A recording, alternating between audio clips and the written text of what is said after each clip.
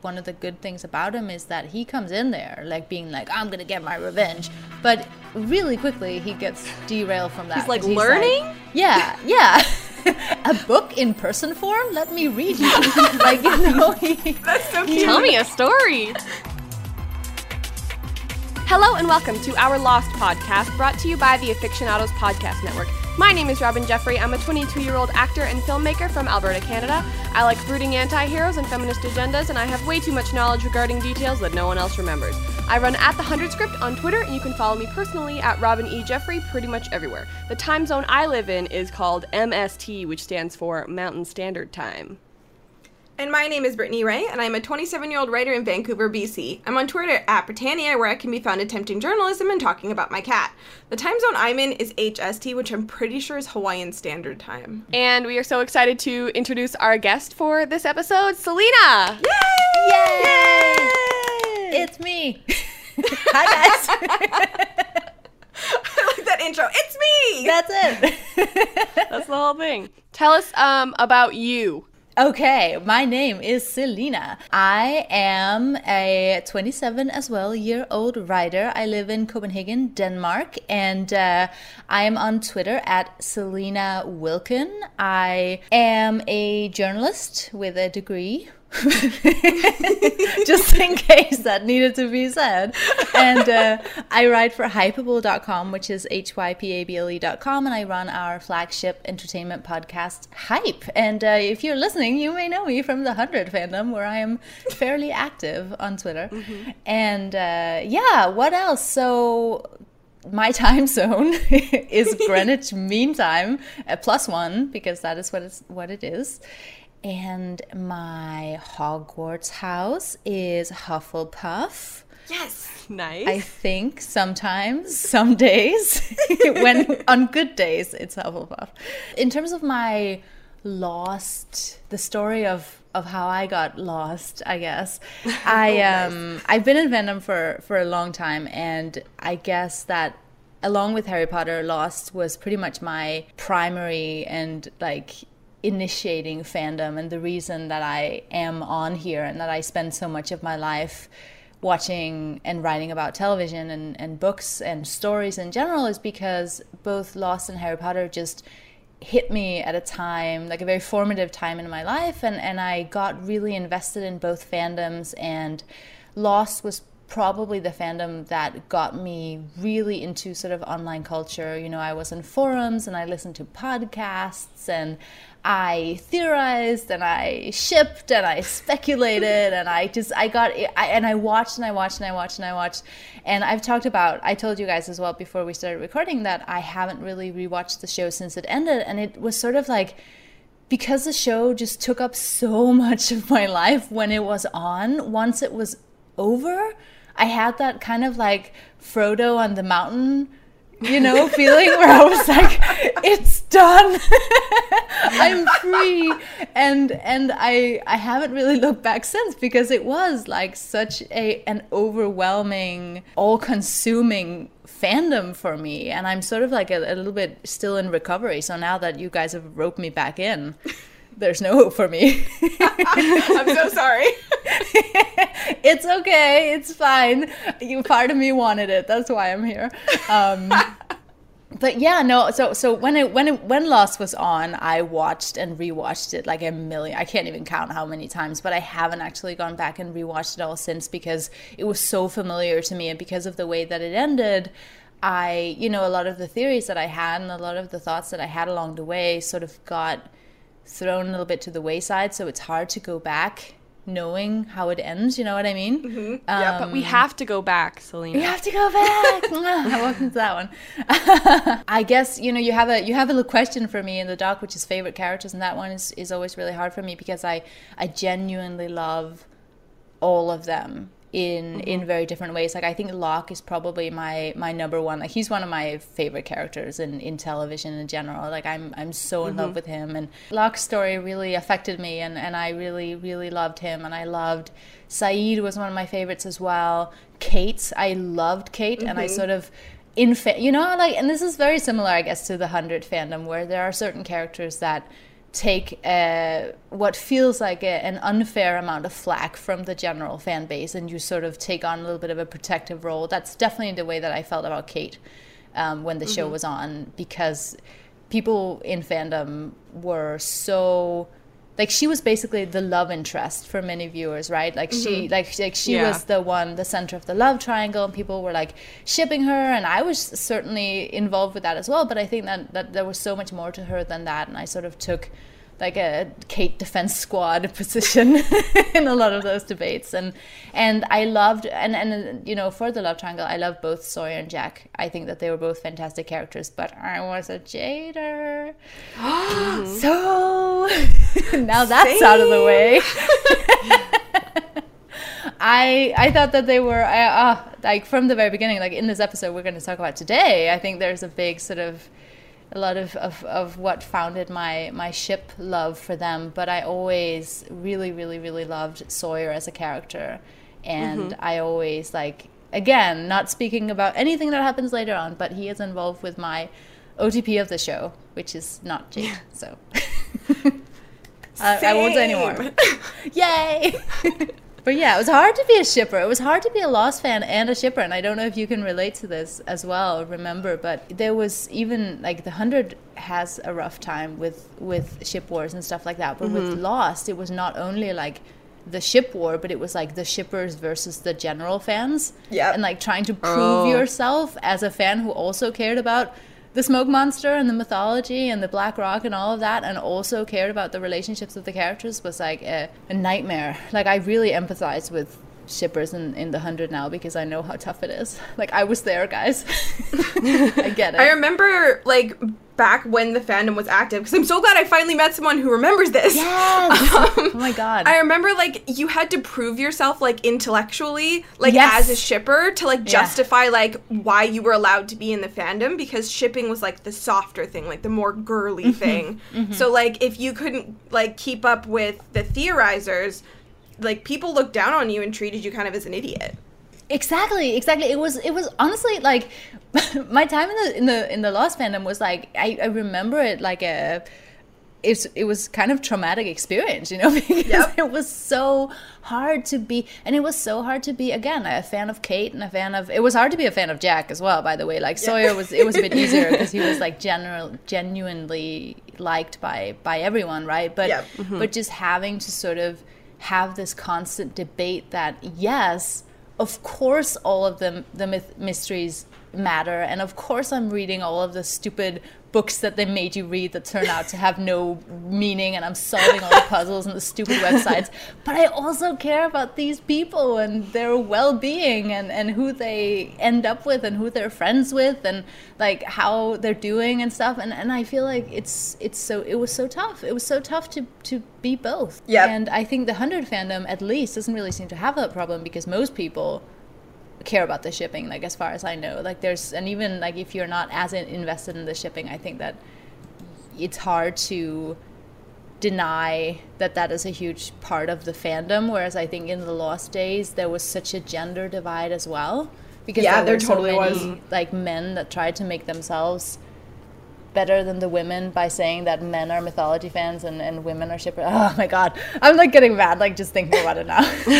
But that was also, like, part of, like, why the critical backlash against the finale was so big, was a lot of the reviewers were men who believed that it was all about science and didn't want it to be about faith. Yeah. Right. So that was really interesting to, like, kind of watch unfold in real time. It's true, yeah. Yeah, I'm interested to hear, like, everyone's thoughts on this episode, especially because this is a really good Jack episode. Yes. Yeah. Because I texted Robin last night, and I was like, Jack episodes are the worst, and she's like, but this one's good. And I was like, you're right.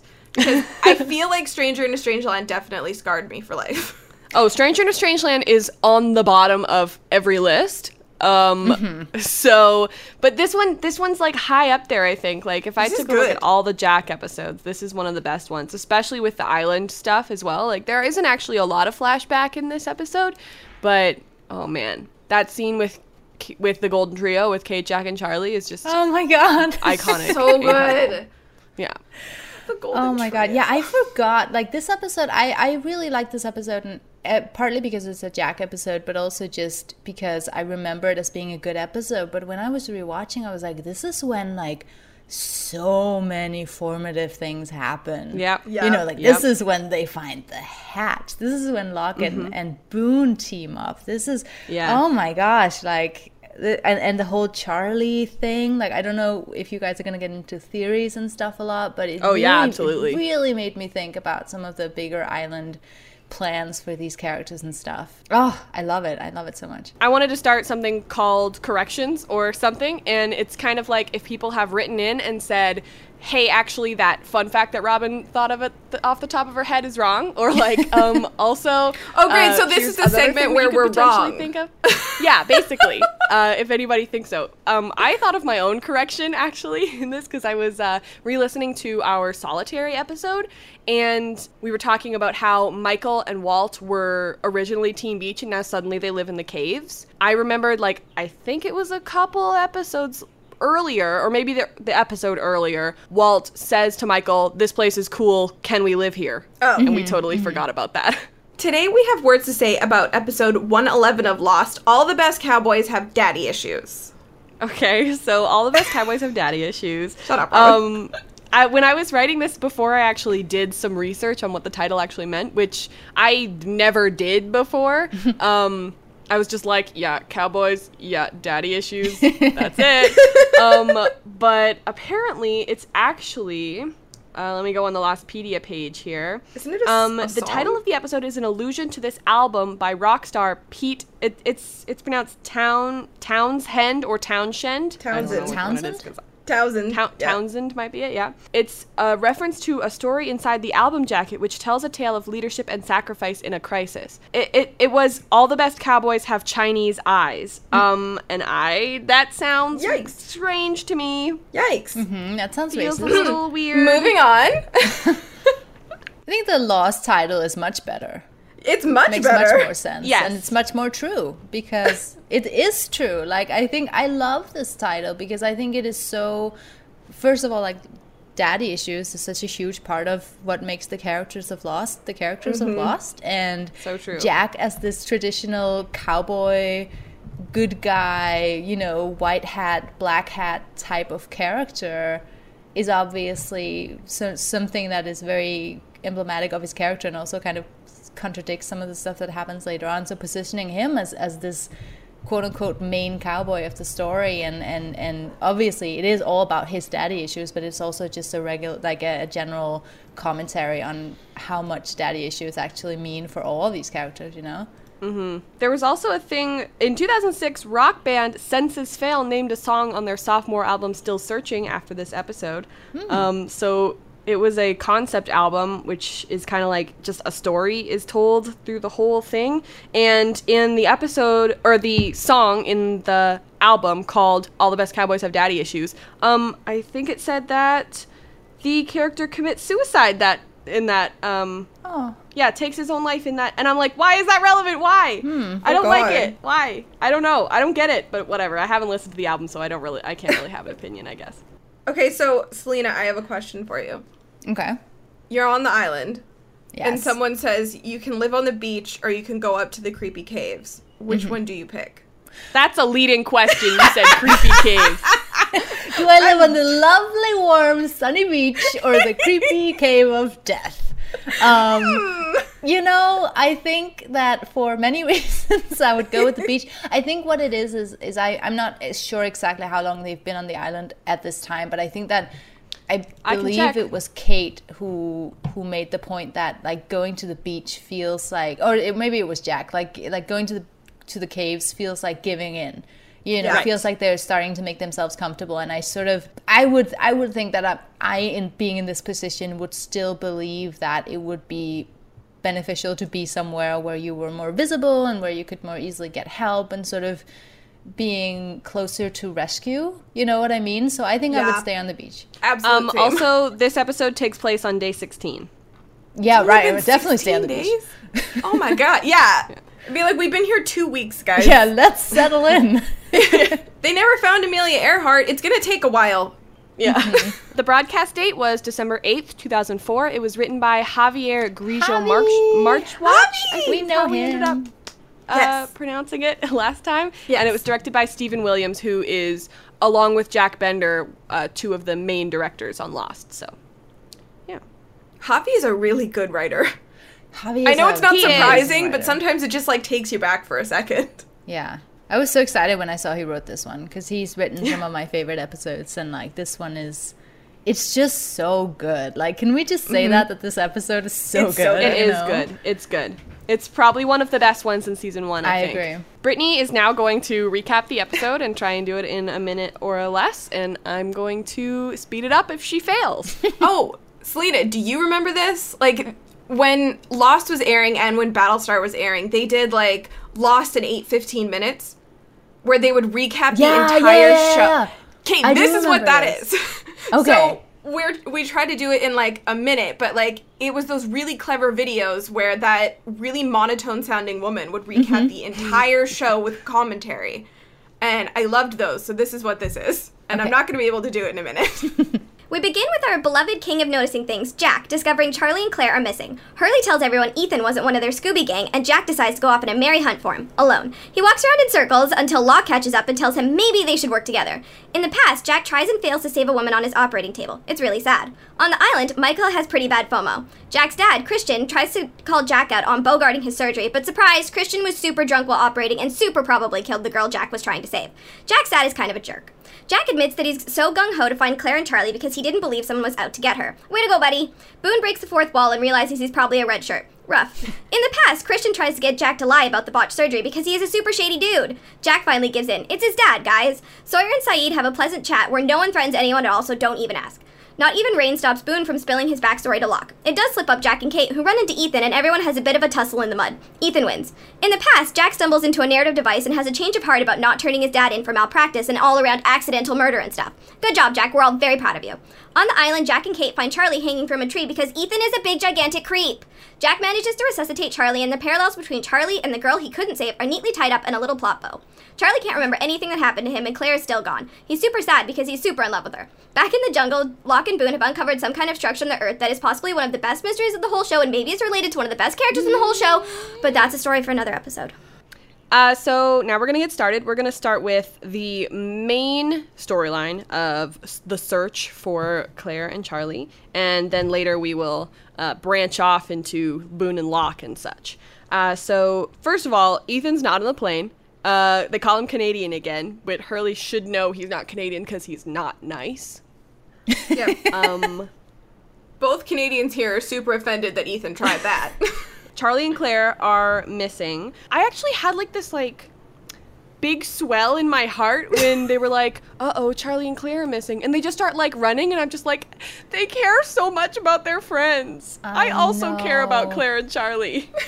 This is one of the things that I genuinely really like about Jack, and I think it is one of the things that really sort of divides the fan base a little bit. But I think I always really identify with Jack because he's super type A and running around, such a control freak, totally neurotic. But I believe that in his heart he is a good person, right? And he genuinely wants to find his friends. He genuinely wants to save everyone. You know, he is trying to be good in all of his over the top dramatic ways. And I think that when he's just no, I'm gonna go right now, I don't care. It's as much of an expression of how much he truly just wants the best for everyone as it is an expression of him being unable to sit back and let it go, you know what I mean? And I think both of those things are at play here. But when he went off immediately, I was like, this is why I love him, despite everything. Because it's really easy when you see Jack in the later seasons to be like, oh, Jack. Yeah, but just stop. But you look at him in the context of this episode, and it's just a good person trying to do a good thing without any actual direction of what they're doing, but they know they have to do it. Exactly. And Locke is also expressing just let me also do a good thing here. But Jack is just you know what, our friends are out there and they're dying, and I know that I have to help them. And in the end he's right, you know, so. Yeah. They find Claire's bag, and there's been indications of a struggle all over the place. There's 3 sets of footprints, drag marks, And then Jack just starts screaming, and Locke has this, and Locke has this iconic shot where they kind of like push in on his face, and he goes shh, and you're like, I know, I love it. That's a good one. God. Like you just get tingles sometimes. I do that whenever they do that shot from the pilot where he smiles with the orange. Yeah, It's my favorite Locke moment of the whole show. My favorite Locke moment is not to jump ahead, but in the rain, when he knows and then it happens. And I'm just like, this is peak Locke. Like, he is so happy right now. Like, this is him finally living up to, oh my God, the story of Locke. I could talk about it all day. I won't, but oh my God. He's living life to his fullest for the first time. He Like, is. what is there not to get emotional about? I know. Speaking about the pilot, just kind of jumping ahead a little bit here as well, is I was doing another, like, I do my notes while I watch, and then I watch again the next day before I record. Mm-hmm. And I was watching when they were trying to get Charlie down, and I thought, do you think that Kate is still wearing those shoes that she stole from that guy in the pilot? Oh, I bet she must be. Yeah. Do you think she wears those shoes for the whole series, maybe? Yeah. Oh my God. Well, thank God they fit. Yeah. I feel like everything everyone has on that island is just stolen from someone else at this point. Yeah. So Locke is doing his tracking thing. And something that was really interesting that I read on the Lostpedia page was how they were saying Jack is going, how could he do this? And Locke is saying, no, you should be asking, why did he do this? Mm-hmm. And that's science and faith right there. This doesn't make any sense. How could one man drag off two people, one of them pregnant? You're asking the wrong question, not how. Why? That's a good point. And another thing that I noticed in my second rewatch just now was that when Walt and Sawyer are talking, I think Ethan took him. Ethan took him, huh? Yeah. Took him why? Mm-hmm. and I'm like, ooh, there's the faith. Mm-hmm.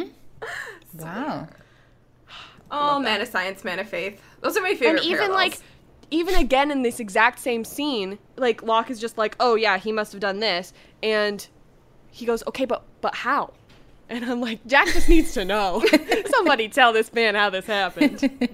Jack's just always looking for answers, and everyone's like, we can't give them to you, Jack. I'm so sorry. But then they kind of switch really quickly from science to faith. Is that because Locke goes, we need to go back and we need to think about this logically. And Jack goes, no, I can find him myself. Yeah, that's really interesting though, isn't it? Because I think that, like, even though that also speaks to, again, like letting like taking a step back and letting events unfold, whereas just taking action right now. Jack is going on the little information he has and taking some huge leaps of quote unquote faith based on, whereas Locke maybe wants to, I don't know, that's interesting.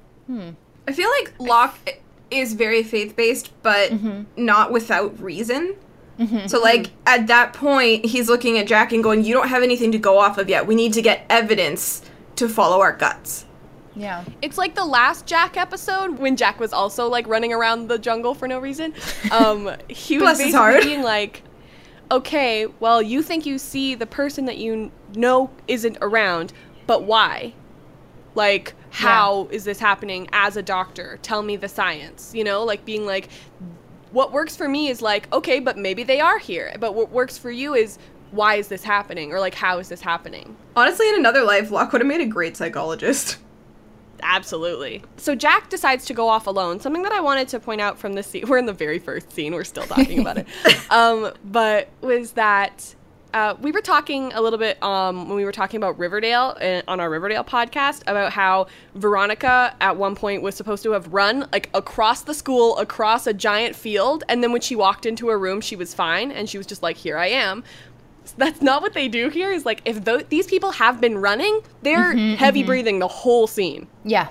The continuity of Lost is one of the best things about it, because I was thinking about this with regards to the light. Like, the further they get into the day, genuinely the light changes, and when it's been raining, their clothes get dirty, and in the next scene, even though it's not raining anymore, it's still like damp and it has like sweat patches on it and stuff, and they do that better than I think almost any other show. I feel like because they really, really cared. Yes. Yeah. It's not like they're just making like a box show to push out to try and get ratings. Like it's not a box company, you guys. Damn it.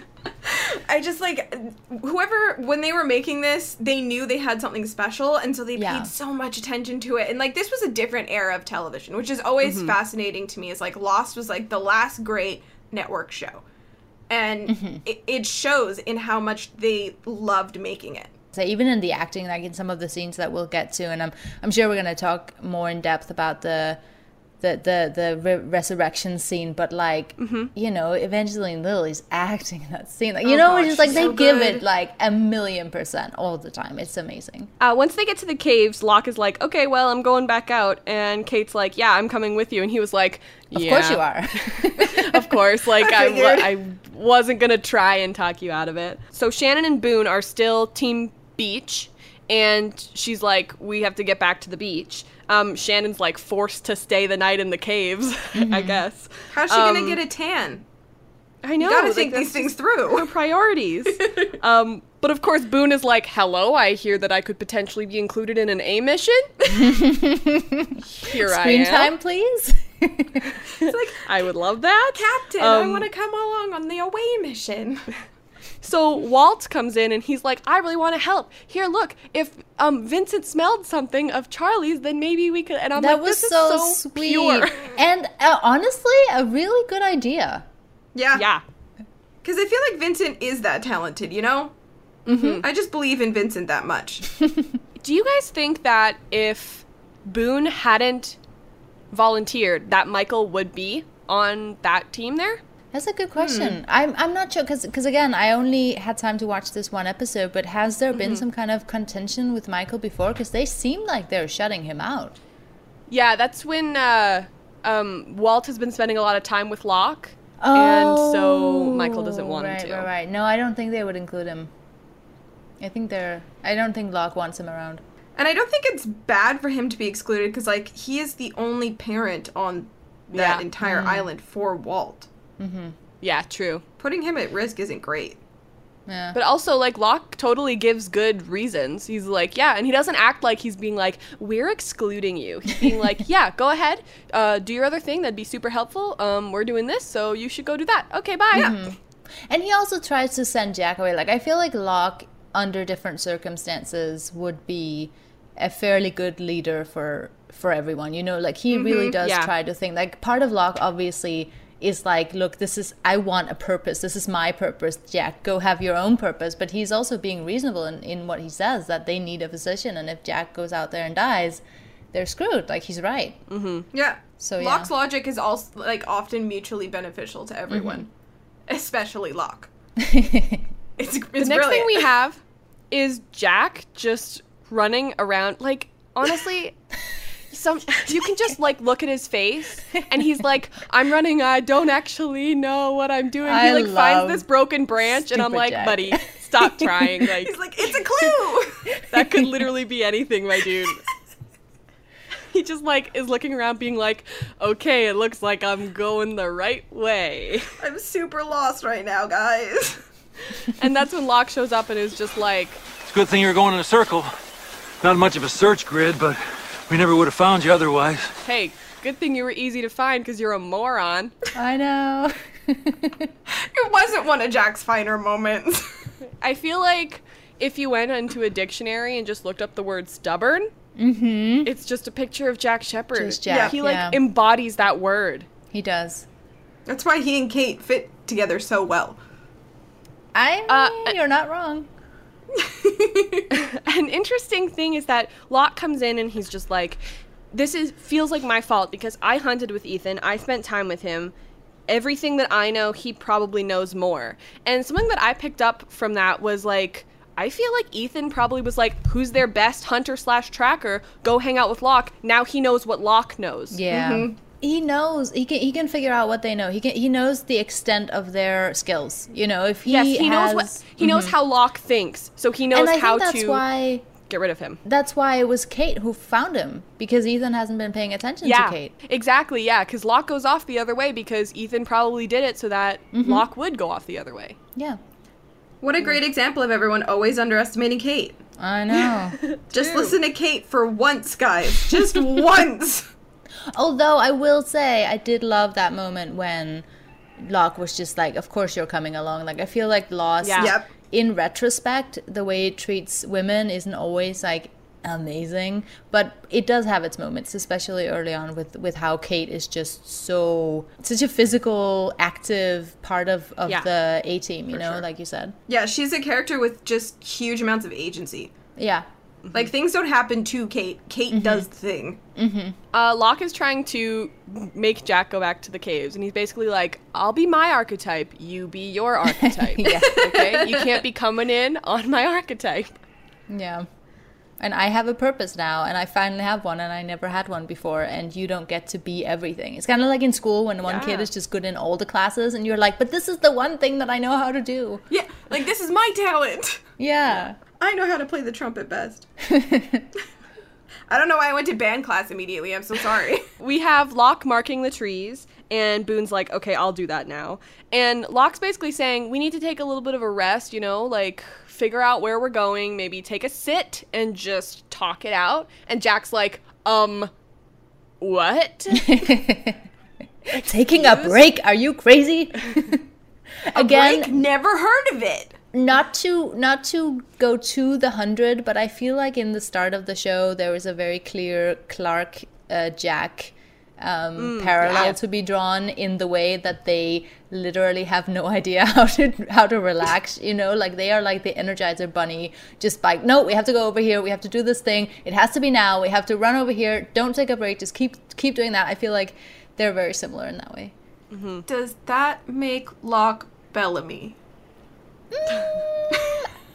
I think Sawyer is Bellamy. I think Oh my god, yes, he is! obviously, like, that's, you know. Well, I super love that. Who's Kate? Yeah. Raven? No, just kidding. Murphy. my Murphy? Murphy's kid. Murphy is real in any universe. So Jack's like, it's like almost 4. And Locke's Yeah. like, actually, it's 4:25. How? Time has no meaning on this island. He's like, how do you do that? Okay, whatever. The island loves him. But Kate's basically like, Jack, can I give you a timeout? Can we talk over here, please? My shipper heart is so excited. But Jack feels really bad because he didn't believe Claire. But also, that's a good point. Like, Locke probably can sort of tell the time because the island's like, yes, I want you to know what time it is. Yeah. He's like, I've been counting seconds in the back of my mind this whole time. It's like, when I'm not hunting, that's all I'm doing for when people ask me. But the island is clearly like favoring Locke at this point, you know, Yes, like it's absolutely. giving him, it's amplifying his natural abilities. It's almost, it is literally making his dreams come true. You know, it's like, it's giving him a purpose. It's giving him this walkabout that he always wanted. And it's making him this island, like, whisperer in a way, you know, like where he really is. And that's part of his anxiety with taking Jack along, is that he's saying, no, like the island isn't speaking to you, it's speaking to me, like this is my place, this is my quote unquote destiny, you know, and it's leading him to all of these places, and it has a plan for him, etc., etc. So I think, yeah, when he says it starts to rain, and then it starts to rain, that's as much the island allowing him that victory as it is him being able to figure out exactly when it's going to rain, you know. Exactly. Right. They find the L on Charlie's hand. Well, they found it. It used to be on Charlie's hand. It is not anymore. But this is kind of a Hansel and Gretel kind of thing. Like, there's, like, breadcrumbs being put all over the place. Okay, so who did this, though? Was this Ethan or was this Charlie? I think this was Charlie.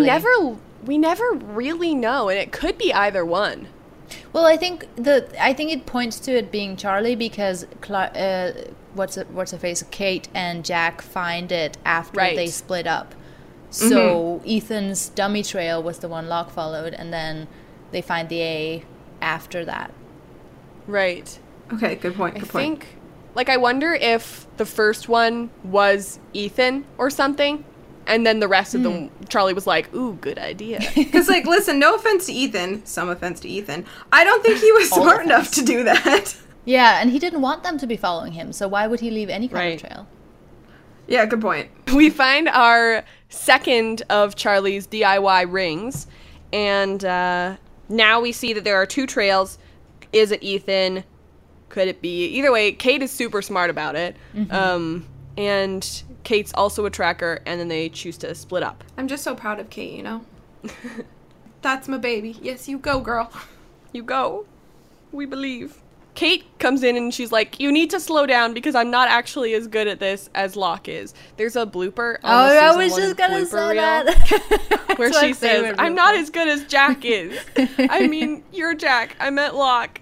And what is amazing about that blooper is that it shows her tripping in a way Yeah. that looks so natural, but was clearly part of the staging. You know, like she was gonna trip every time. Yeah, and it Yeah. looks so real. How do actors do that? I don't know. Acting. Like, how do you... Practice. Like, how do you think, though, that, like, you put so much thought into it, you're like, okay, so Kate's gonna trip right here because she has to demonstrate physically that she's not as capable as Locke. It's like, what? I feel like potentially she may have they may have been like, here's where we're doing the scene, and then she was like, okay, and went over her blocking and went, ooh, this is a place I would probably trip. And instead she tripped over her line. Wow. That joke was unacceptable. No, it was great. So Jack is like, he's just, is he tired? Is he hungry? Is he all of the above? Because he's just being a bit of a jerk right now. He's like, can I just have some honesty, please? And she's like, okay, well, here's my little story. Me and my dad, he was a hunter, and we used to go out and track deer for like 8 hours, and it was a good time. It was like his religion. He was in the army. There you go. There's my real thing. Do you want to talk about your dad now? And he's like, I think I'll have a flashback instead. Well, it would be remiss of me as a jader not to let this moment pass without, you Sure. know, acknowledging that Do it. what Do it. he actually says is, give me something real, which is just so beautiful. And this is definitely, I think for me, looking back at it, one of the moments when I was like, okay, but I need you to make out now.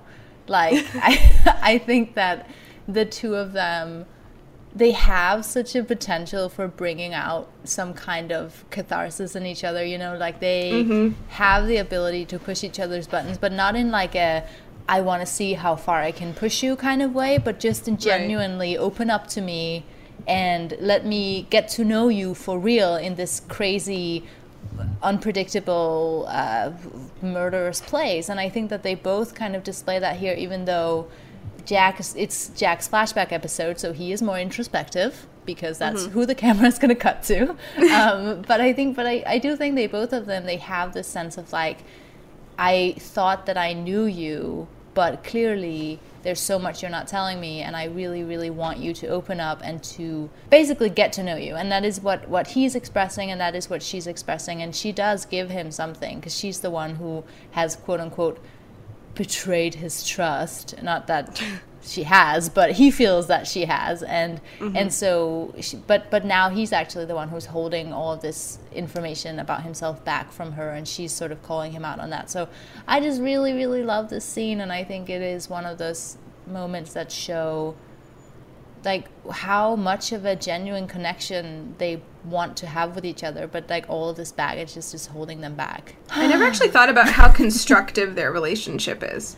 I mean, Yeah, stop making me want to ship Jade. Oh my god! No, I would never do that. And I understand. I'm totally okay with this skate. I totally get it. I see all the chemistry and stuff. But I think that for me, like, yeah, what I love about Jade is just like how much they really want to move each other forward, and they really want to not just to like, I don't know. It's about so much more than physical intimacy. You know what I mean? And I do really love that. I've never thought about Jade like that before. Like, I prefer Jade to skate just because, like, Juliet, obviously. But I never thought about, like, how actually, like, healthy their relationship is in terms of, like, I need you to open up to me, not for me, but for you. And find, like, some kind of really good balance. Because Kate definitely does what, you know, Locke definitely couldn't, which was calm him down for a second and help him focus. Even if his focus is on, like, a flashback, it definitely, like, centers Jack in a way that no one else does. Yeah, and I think to the extent that Lost is, and I'll try to restrain myself here from not going into like a huge Jake. No, do it. It's awesome. But I do think like to the extent that Lost is about letting go, or to the extent that it was, because I think it kind of transformed into a different thing over the seasons. But in the beginning, at least, it was really about letting go of the past and accepting a new and less burdened version of yourself. And I think all of the characters were sort of slowly parsing out their traumas of whatever form that they happen to be, and then trying to find a way to move forward. And I think for me, the reason that I always lean more towards Jade than towards Skate, I will say that probably around season 3 this begins to shift a little bit, but in the first seasons especially, like I felt like Jack and Kate to each other were helping each other move forward, like you said. Like they were both sort of taking comfort or like reassurance from each other, but they were also pushing each other to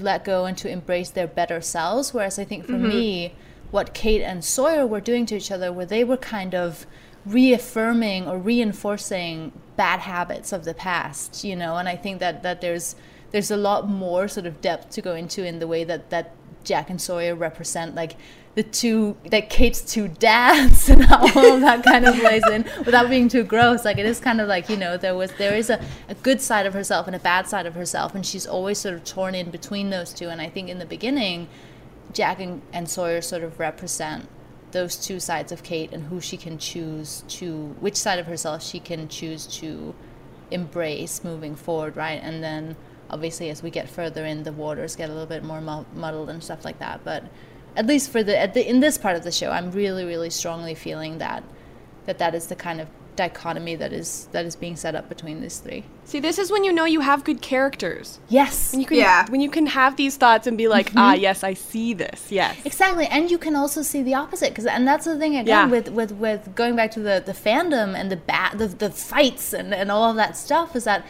Lost had more than one like way of looking at the story. Like you could go into it and you can see it the way that I see it, and you can go in and say like, yeah, clearly Jack is representing like the quote unquote good side of Kate and Sawyer is representing the bad side of Kate. But you could also go in from the opposite perspective and say, no, Kate and Sawyer are challenging each other and are helping each other. Like they both have this bad past that is similar to each other, and they are helping each other move through that and learn to accept each other, not for like this aspirational version of themselves, but the realistic version of themselves. And I know lots of like skaters were saying that at the time, and that's also valid. Like more than one interpretation can be valid. I think that's just a mark of a good show. Yeah. And I think the writers were aware of that. They were, and they were playing to all of that. And again, I think that in one of the ways that the 100 has sort of emulated Lost is that, you know, they don't try to present one truth, and they don't try to present one like version of a character or one like relationship or whatever that is the quote unquote right one, because I think that it's meant to be open to interpretation. Exactly. There's no like one end all be all resolution to anything. Yeah. And when fans are like, no, this is wrong and this is right, it's like, no. That's not how it works. Yeah. So it's raining now. Yeah, so we talked so long that it is now raining. Scary trees. They find the tea, and it's kind of like this sound that's like very bird-ish. Like Kate must have heard, this is a bird. Jack heard, this is a scream. Because Jack just likes to make himself think these things. That's what I want to know. Do you think the island wanted Jack to find Claire? Oh, I think so. Well, yeah. Well, here's the thing is that Ethan's been living on the island for longer, so it's like, why is the island on Jack's side rather than Ethan's? Oh, honestly, I think because the island is not the other's biggest fan. Right. True. Yeah, the island brought Jack there and didn't bring Ethan there. Right? True. Am I wrong? I think I'm right. No, you're not wrong. Okay. I can't remember how Ethan got there. Okay, I will cut this out, but would you like to know? Yes. Anyway, that was cut out, so no one knows. But thank you very much. So Ethan finds Jack. He's got his foot on his chest and is basically saying, if you keep following me, I will kill one of them. I am not someone that bluffs. So Here you go. Fun fact, just that there was a Lost on Location for this episode that I watched, and it was they were interviewing the guy who helps choreograph these fights, and he was saying that Ethan's fighting style was supposed to be like very feral and like didn't have any pieces of like kung fu or like any of these like specific kinds of things. It was just like really like, this is how I'm gonna punch people, and he was supposed to like not have very much emotion. Like he was supposed to be very robotic in this scene, and you can totally see it when you watch it back. He's so terrifying here. But my question is, where was Kate during all this? Because this fight was way longer than it would have taken her to go down this cliff. Right? Yes. Like, was she just kind of it made no taking sense. a break? I don't know. Yeah. But I always wondered about this, and I always think like either it's a like slight plot mistake that we're just supposed to overlook, or it speaks to, you know, the idea that maybe he was like partly imagining it, or the island was looping some kind of time around him or something. I honestly kind of always wondered if this fight was in his head. Yeah. Because of, one, how quickly he kind of recovers, and two, just that Kate witnessed none of it. And like Jack's already having like a really hard time on this day. Like he's not 100% in his own head. Like, and Ethan just seems so, I don't want to say like ethereal. Yeah, exactly. Yeah. He doesn't seem like the normal Ethan, and he doesn't seem like a big bad. He seems like something else. But then, in that case, that opens up the other question, which kind of pertains to when they find Charlie and stuff like that. Like, is this the island wanting Jack, like, wanting to make sure that Charlie doesn't die here? I think so, because if it was the real Ethan, I feel like the real Ethan would have killed Jack. Yeah. He wouldn't have just left him there knowing Kate was there. Ooh, wait, I have thoughts about this in the spoiler section, actually. Okay. So, yeah, Kate wakes him up, and she doesn't really believe that Ethan was there, so that's an interesting thing. I never thought about it that way, so that's really interesting. But what's also cool is that you can totally believe either thing, and it's up to your interpretation, and that's awesome. It's also a nice parallel to Jack not believing Claire earlier. Everyone's imagining Ethan. So she's like, the rain has washed away the trail, and Jack says, I'm not letting him do this again. What do you think he's talking about? I mean, it has to be Claire, right? Like, is it, or is it about his dad? Yeah. Well, it seems like it's about his dad. I think that, like, because we're talking about, like, the parallel here of a pregnant woman that Jack feels responsible for dying because someone, like, either his dad or in this case Ethan, like, stepped in and quote unquote took them away. You know what I mean? It's a little bit of a thin parallel, but I think it holds up to the extent that Jack could be thinking, you know, I'm not going to let this him take another pregnant woman away from me. That sounded gross, but you know what I mean. I didn't even think about the pregnant part. Okay, that makes more sense then. Once they find the E, it's like, oh my gosh, first of all, this scene is incredible. It's probably one of my favorite scenes of the series. And I say that every episode, but it's true. It's like you see the E on his hand, and then you cut back farther to a wider shot, and then it's like, it's just amazing. I was sobbing every time I get to Europe. I was watching the Lost on Location because they were also talking about this on that thing, and like they were talking with Dominic, and he was saying like all day he was basically sleeping. Like, he was up there for maybe 6 hours, and he was like, I just shut it right down. He was like, I was in a meditative state, and that's how I was. Like, they were pounding on my chest, and I was pretty much asleep. That sounds like him. That's a great day at work. Yeah. He's like up in the harness, and he's like, all right, guys, well, see you in a bit. I'm out. Also, like, I just super hate seeing characters that I love hanged. Yeah. Like, I hate these parallels. It seems to keep happening. It honestly does. Like, when I watched Charlie get hanged, it was horrible. And then they did it on the 100 with Abby, and, like, I was, like, inconsolable. Inconsolable. Yeah. Like, my cousins were sitting next to me on the couch for that, and they're like, are you okay? And I was like, no! I just don't want to see these things. Jack tries to lift him up, and they get him down, and Jack begins to do CPR, which is another parallel to the flashbacks. Mm-hmm. What I think is really sweet about this is that Kate is, like, holding his hand on the other side, being like, I can't do this doctor stuff, but I'm here to be the support. Yeah. And then she ends up giving up, and it's everything, just like, oh. everything about this scene is just so stunning. And I talked about the acting before, but like it can't be said enough how amazing, first of all, Evie is just in general as an actress. I think she's astounding. But also, obviously, what's his face? I blocked his name out of my mind. Matthew Fox. We all did. Oh my gosh.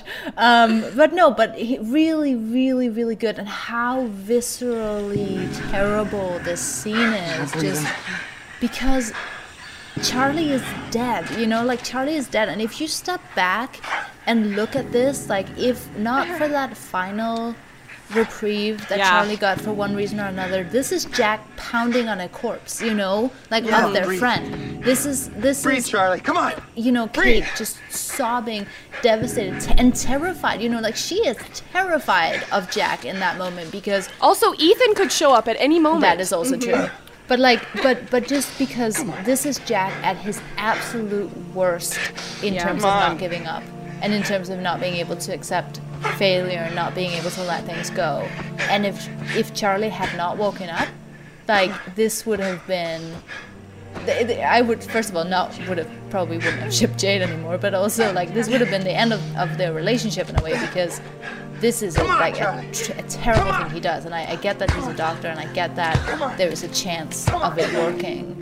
But and once Charlie is dead, like in general, like literally anything you can do to save him, you should. But just the raw brutality of this moment is kind of shocking to watch, I think. Yeah, it's absolutely make or break for their relationship. Yeah. And like, she, again, the way that's how devastated and terrified she is just hell. And if he had given up the first time, like Charlie would be dead. Yeah, but then like but he in a way like he should have. Like there's no, and this is again the where science and faith kind of gets a little bit muddled, because of course a lot of it for Jack is stubbornness, but it is also a little bit of faith. Like if he had thought with his science part of his brain, he would have stopped after that first time, and Charlie would have been dead, and it would have been very sad. But he kept going and kept going and kept going, and it paid off. He was rewarded by the island, or Charlie was, or someone was, because he refused to give up, And then there's the moment once he does wake up, and then, Kate and Jack they have this moment with him, and like Jack is like cradling him like a baby, and they just like, she's still holding his hand, and they're just also like happy, and you're like, wow. Yeah, like Charlie is their child now. Yeah. The Jade child is actually Charlie all along. Once they get back to the caves, we find that they brought back Charlie, but not Claire. And Jack is saying, we need your help so that you can help us find Claire. We've been talking a lot about Jack's bedside manner lately, and how he's been treating women with kind of condescension a little bit. This is great bedside manner, and I'm not sure how that fits into our little theory. I think this goes to how Javi writes. Yeah. Is I think he understands Jack the best. Yeah. Because I think in the hands of a writer who isn't as knowledgeable of like just sort of how female and character dynamics should work, he treats Jack and Jack treats Charlie the way that I think Jack in a perfect world would treat all his patients, which is with kindness and with good bedside manner, a little bit of detachment, but mostly just, as a person. Whereas some of the previous writers, there's a really obvious divide between how Jack treats women, which is with a little bit of like disbelief and condescension, versus men, which is, sort of man up and suck it up sort of thing. But here, I think because he truly loves Charlie, there's a huge difference. I agree, and I was going to say, I think that also has a lot to do with it. Like, obviously, we're only like 11 episodes into the show, and I think that one of the things that characterizes Jack so far is that he's trying very hard to distance himself from these people. Like, he cares about them clearly, and he wants them to be safe, but he's also, some part of him is still halfway off this island now. Like, he's trying not to get attached, and he's trying to treat these people like glorified strangers, basically. And I think when Charlie and Kate and Jack did sort of form this bond in the pilot, and now they are they are family now. And I think that the way he treats Charlie here is as much an indication of how close they've gotten, and how guilty Jack feels as well about what happened. and how responsible he now feels for Charlie's life. And I don't remember what he's like when Claire comes back, honestly, because it's been so long since I've watched it, and I think it's going to be a while until we see it. But I think that something changes in Jack when he forms close relationships to these characters. And I think when you look at the way that he treats Locke, like he's trying really hard to keep a distance from Locke. Yeah. In the same way that, you know, he speaks to some of the other people that he doesn't know very well. And he's very condescending towards Boone, you know what I mean? So I think that the further we get along, the people that Jack lets his guard down around are the people that he begins to treat with more sort of kindness, and, you know, and the ones who he listens to more as well. I never thought about that. That's a really great, like, beautiful insight. Oh, Jack. Well, I've spent a lot of my time talking about Jack on the internet. So. No, but that's interesting too, because we don't talk about Jack, I think, the same way you think about Jack. So, like, this perspective is fantastic, because I never would have thought about Jack this way. Yeah. Lastly, in this storyline, basically Charlie is saying he can't remember and that they only wanted Claire, and we're like, who's So clearly he does remember something. Yeah. It's so weird. I never got this. Like the memory loss part? Yeah, because he Me says that either. he doesn't remember anything, and then he says something that he remembers. So, Yeah. He's like an unreliable, like, alien abductee. Yeah. Yeah. It's like, I don't remember anything except for a bright light and a guy that kind of looked gray with, like, a weird face, and there were aliens. Yeah. How many parallels to aliens can we make to the others? Now let's find out. Are we ready to move on to the next storyline? Yes, except to say that I'm super happy that Charlie survived. You know, I think everyone who watched this for the first time was sure that he was going to get killed off, and he didn't, and that was very nice. I love when people like live tweet when they watch, or like you get to be with the person in the room while they're watching for the first time, and they're all like, oh, "No, why has this happened?" Yeah.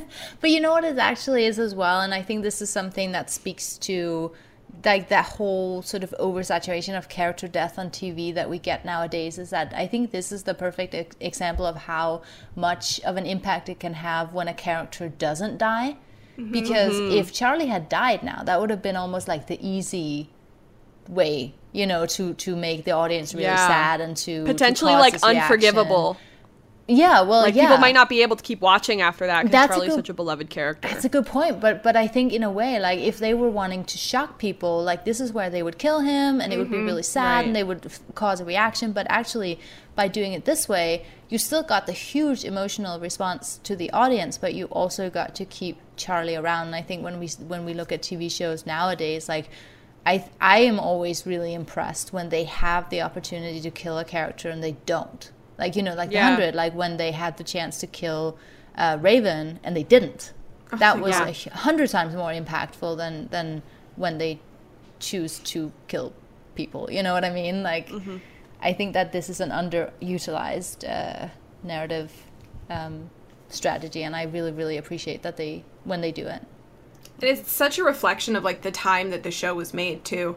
Yeah. Because it was sort of, like, right in that odd time where, like, the internet was starting to come into play with television numbers, but the Nielsen's were still sort of the number one indicator of, like, how popular a show was. And so a show didn't have to kill people or rely on death as much to, like, suck people in. And you didn't need the social media aspect, and there wasn't all of that. And, you know, it was surprising to me that they didn't kill Charlie even then, because, you know, 2003, 2004 was a pretty dark time.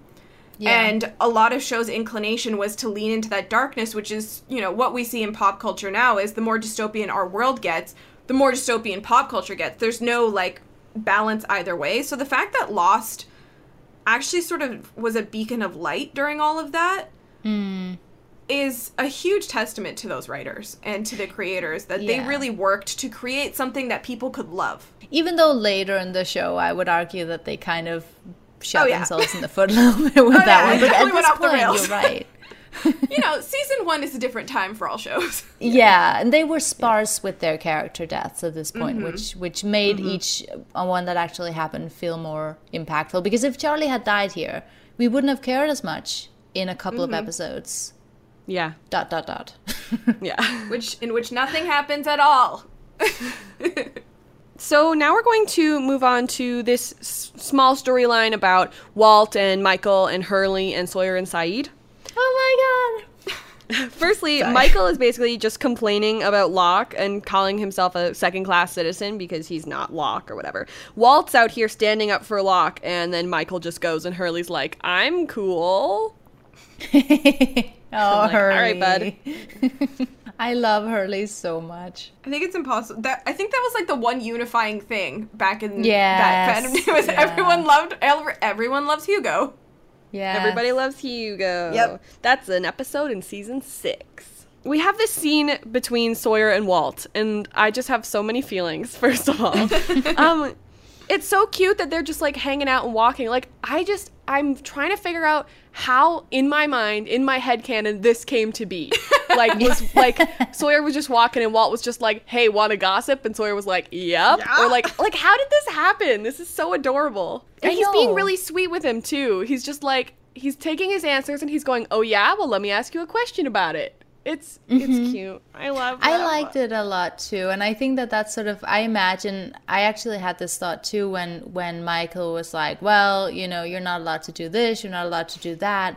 The fact that Walt feels comfortable just going over and hanging out with Sawyer kind of, and Hurley, you know, those are the two people that he sort of gravitates towards. I think that's, Walt is obviously recognizing something in Sawyer that Sawyer's trying to keep hidden at this point, you know? Oh, I'm gonna cry. Kids always know. Yes. I think it's so funny that he's like, well, my dad doesn't want me to hang out with Locke, so I'll go hang out with this guy who's like kind of racist and makes some weird decisions. And everyone thinks he's a thief. And that'll be fine. Whatever. Yeah. My dad didn't say this specific person. Yeah. I love Walt's loopholes for stuff. You ever think he might have lied about his name? It's stupid to lie about your name. And we know that Sawyer has been lying. I don't think we actually know what his real first name is yet, but we know that that's some irony. He calls him Tattoo, and so there's something called Fantasy Island, which I think is a television series, and he was the assistant of some dude who ran a magical resort on a mysterious island. So Sawyer's so heckin' smart. He just knows so many things. Sawyer's a nerd. He is, I was going to say. He's a giant nerd. He's such a nerd. Absolutely. Yeah. He, like, Sawyer, when he's, you know, Sawyer's when he's vacationing being Sawyer, all he's doing is sitting on the couch, like, watching TV. Sounds like He has, someone like, a I little know. notebook next to him of, like, good nicknames to give people. Yeah. And he's, like, trying to find the right people to give the nicknames to. That's so cute. We learned that Saeed is back, which we knew, but then it's like, My boy. it's just this moment of like, Walt 1, Sawyer 0. Like, Walt looks so triumphant. It's hilarious. And also, thank God that Saeed's back. And that Yeah. people I know. care. So Sawyer and Saeed, Saeed is like genuinely afraid. And they talk a little bit about karma, and we learn that Sawyer has to walk to the caves every single day to get his medicine because Jack doesn't trust him, which, fair. He's like, I could probably hurt you right now, and he's like, well, whatever, I left out of shame, so go ahead. We've kind of talked about how Saeed would probably welcome that, honestly, because he still feels really bad about what he did. And then Saeed has met the French woman. Most of this is just exposition that we already know.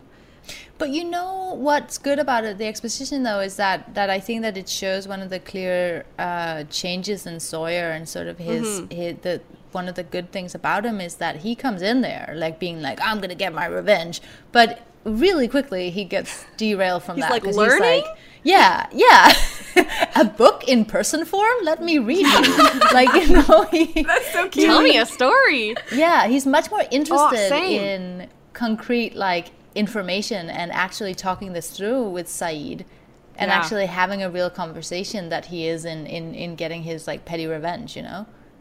I wonder if Sawyer sort of recognizes a kindred spirit in Saeed. Yeah, I think so. I think that's Yeah. like two people who actually like are interested in getting something done, you know, like Yeah.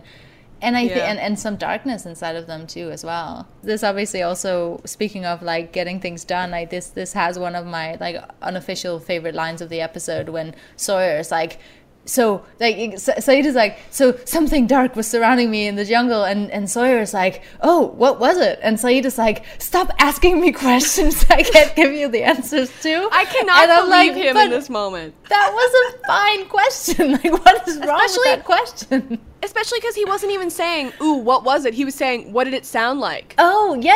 That's such an innocent question. That's a perfectly good question you could have answered. It was. 100%. He would have been like, well, it kind of sounded like whispers, but I don't know. Exactly. Like, this is one of the ways in which Lost is just infuriating. And I know I tweeted about this as well. I'm just, like, repeating my own tweet. But, like, it's because there are so many ways in which these characters, or so many instances in which these characters could just open up and share information and be like actual logical about this, but because they want to prolong the mysteries and because the writers don't know what's making those sounds in the jungle at this point, he's just like, I can't answer that question, stop asking me. And it's infuriating, but also hilarious. I wonder if this is Saeed being like, well, if I tell you, then you're going to think I'm crazy just like is he going to tell everybody? Like, I'm going to look like a moron or whatever. So I wonder if, like, maybe he had his reasons. I don't know. But it was just so, it was the moment, like, when you know, black and white, those lines are just really dumb. You know, because it's not actually a question that he can't answer. It's just, it's so obviously and clumsily, like, a writer, like, patch over. Yeah. Yes. Like, sorry, Javi, we still love you. Love you, Javi. We learn that the tide is coming, and it's kind of sweet because then Sawyer's like, I kept your signal fire burning. And it's like, please be friends.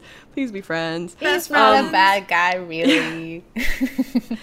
We have Walt and Hurley, these two guys who just really want to play games. Finally get to play games together. They're playing backgammon. Walt's saying that he's lucky, and that Brian used to tell him that he was, like, the luckiest person in the world, and then that's when we're like, oh, okay, and now everyone's like, oh, gotcha, okay, I see this, yeah. Brian. Do you think that he said that without thinking? Like, it was kind of just like, yeah, my dad said this, and then he's like, oh, oops, and you think my dad is a different person. Yeah, I definitely do. Yeah. Mm-hmm. It's okay. I wasn't very good when I first started playing either. I didn't just start playing. I took 17th in a tournament once. 17 is not very good. No, 17th is very good. And I'm like, what is a backgammon tournament? And why did Hurley get involved in that? 17th isn't very good. And he's like, no, yeah, it is. I didn't even tell you what it was out of, though. Out of 100? Maybe? I don't know. Maybe. 18. 18 out of 18. He's like, do you want to play Double or Nothing? He's like, no, I have a meeting. And you're like, a meeting? With who? With who? All the principal characters Did we ever see this meeting, by the way? No. I don't think so. No. I think he just made it up. He was just like, I need a reason to go, and I'm too awkward to say I want to go. I'm really glad that Hurley and Walt finally hung out. Yeah. They're like two big kids. Yeah. All right.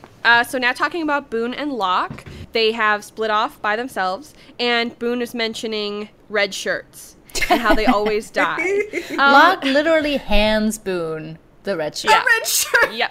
Yeah. Now, here's the sad thing. Robin doesn't get this reference. I think so.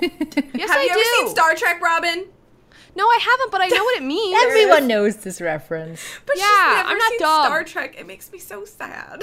Also, I have a lot more to talk about it in the spoily section. All right. Something I noticed when I was watching this morning, it's like he rips off a giant strip and ties it around. I'm like, boy, you are going to run out of shirt. I know. You're going to need to take off your own shirt to tie it around trees. I mean, I feel there's a lot of people out there who wouldn't mind that visual. I mean, go ahead. It's already really tight for some reason. It's called fashion. Look it up. Sure. Okay. So he's like, okay, Mr. Locke. And he's like, my name's John. And it's like, they're friends now. They're friends now. He thinks he's a taxidermist / hitman. This is such a beautiful moment. Like, I just love it so much. I worked at a box company. He's like, really? He's like, yeah, they made boxes. What do you do in the real world, Mr. Locke? It's John. John? Why don't you guess? Well, you're either a taxidermist or a hitman. I was a regional collection supervisor for a box company. A box company? And they made boxes.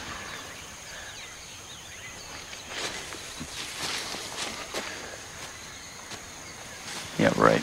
I know. And Boone doesn't believe it. And Locke, you can see how happy that makes him. Like, you can see the way that he... First of all, the way that he admits it, first of all, I think is like a very vulnerable moment for Locke, because he's like, here's this kid who really admires me. Like, finally, Locke is in this position of being admired by someone who, you know, in a way is a lot like his boss, you know, like at the box company. But here is this, like, popular, attractive, tight shirts young man who thinks that Locke is really cool, and Locke sort of ultimately opens up and is like, you know what, I'm not actually that cool, and hoping that whatever he's doing on the island is enough. And then the fact that Boone is like, rejects the possibility that Locke was ever a quote-unquote loser like that. Like it's so heartbreaking, because it is kind of rejecting like the real Locke in a way, but it's also just so sweet to see how happy that Locke is, that it is so unbelievable that he could be so boring, because look how awesome he is on this island, you know, and it's just... And the fact that you can just see that through Terry for those like, I don't know, 4 lines or whatever. Yeah. Terry is so good. Terry won an Emmy. Yeah. For his portrayal of Locke. Fully, like, completely deserved, because so Terry's incredible. I have this list, and right now there's 2 people on it. That's kind of like people who are on TV shows who don't get to smile enough but have, like, some of the most beautiful smiles in the world. And Terry is one of those people. So when Locke gets to smile, I'm always like, oh, Terry's so pretty. I love Terry. The other person is Rainn Wilson, because Dwight never gets to smile in The Office. Rainn Wilson? I was not expecting that. Like, go on, watch the bloopers for The Office, and, like, that guy, he should smile more. For sure. They're so cute. I love them. I was not expecting that at all. I was like, well, he's going to be Richard Harmon, right? Like, Richard smiles. Sometimes, I guess. Either way, it's been 15 minutes since they've seen anything. We learned that Boone runs a wedding subsidiary for his mother, whose name is Sabrina. Fun fact. Is she a teenage witch? He's like, I guess it doesn't really matter who's running it now. So Boone has this mullet going on, which I assume is just like, you know, in 16 days he didn't get a haircut. He's like, it's gonna rain in 1 minute. And he's like, okay, sure. He's like, you should turn back now and then you'll get back before dark. Boone decides not to. Now they're a team. It's very sweet. And that's when it begins to rain. Sweet. I timed it. Do you want to know how long it took to rain? Yes. Yeah. It only took 30 seconds. Oh. Give or take a few seconds. A TV or minute. Maybe not. Yeah, that sounds... Yeah, it's definitely a TV minute. Yeah. Locke is just, you know, loving the rain, because this is just beautiful. I love this so much. Yeah, this is, again, him becoming one with the island, you know? Like, the island is speaking to him, and he is able to listen to it, and it's... And again, he's proving to Boone, you know, to the world, to the ones who previously pushed him down, how much in his element he is now. And it must be really freeing as someone who, like, the world has always kept down, to finally feel embraced by... Yes. This environment for the first time. And literally looked down upon. Yeah, literally, like, he's home here. Mm-hmm. He is somebody. Oh my god, Locke's story. Like, I can't. Every time I'm like... It has to be one of the saddest stories on television. It has to be. I know. Yeah. Oh my gosh, yeah, absolutely. But it's because he found himself the minute he landed on this island, unlike most of the other characters who felt, quote-unquote, so lost. Ironically, Jack, Boone, and Locke say the word lost a bunch of times in this episode. Mm-hmm. The last one that we have is that Shannon is just really worried about Boone. Kate says, it's okay, he'll be fine. Yeah, no Bechdel test for you guys. Yeah, there you go. We have Boone and Locke. He's like, we're not lost. Don't you feel it? And Boone's like, hard no. Boone's like, I'm going to go back. And then they drop the flashlight on this metal thing. It's not the piece of the plane. They're going to dig this out. It's the hatch. We're finally here to the hatch. It's the Ark, you guys. Oh. Yeah.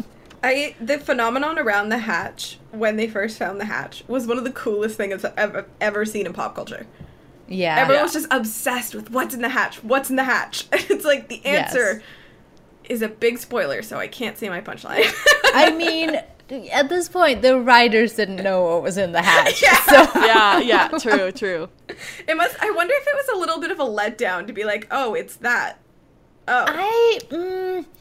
I don't know. I don't think it was. I think it was because it just opened up. Again, no spoilers, but it, as with everything on Lost, it just opened up more questions, right? So like, I think it was different from what most people were expecting, but that was a good thing because you don't really want to always be able to figure out what's going to happen, right? So like, I remember the reveal being very satisfying.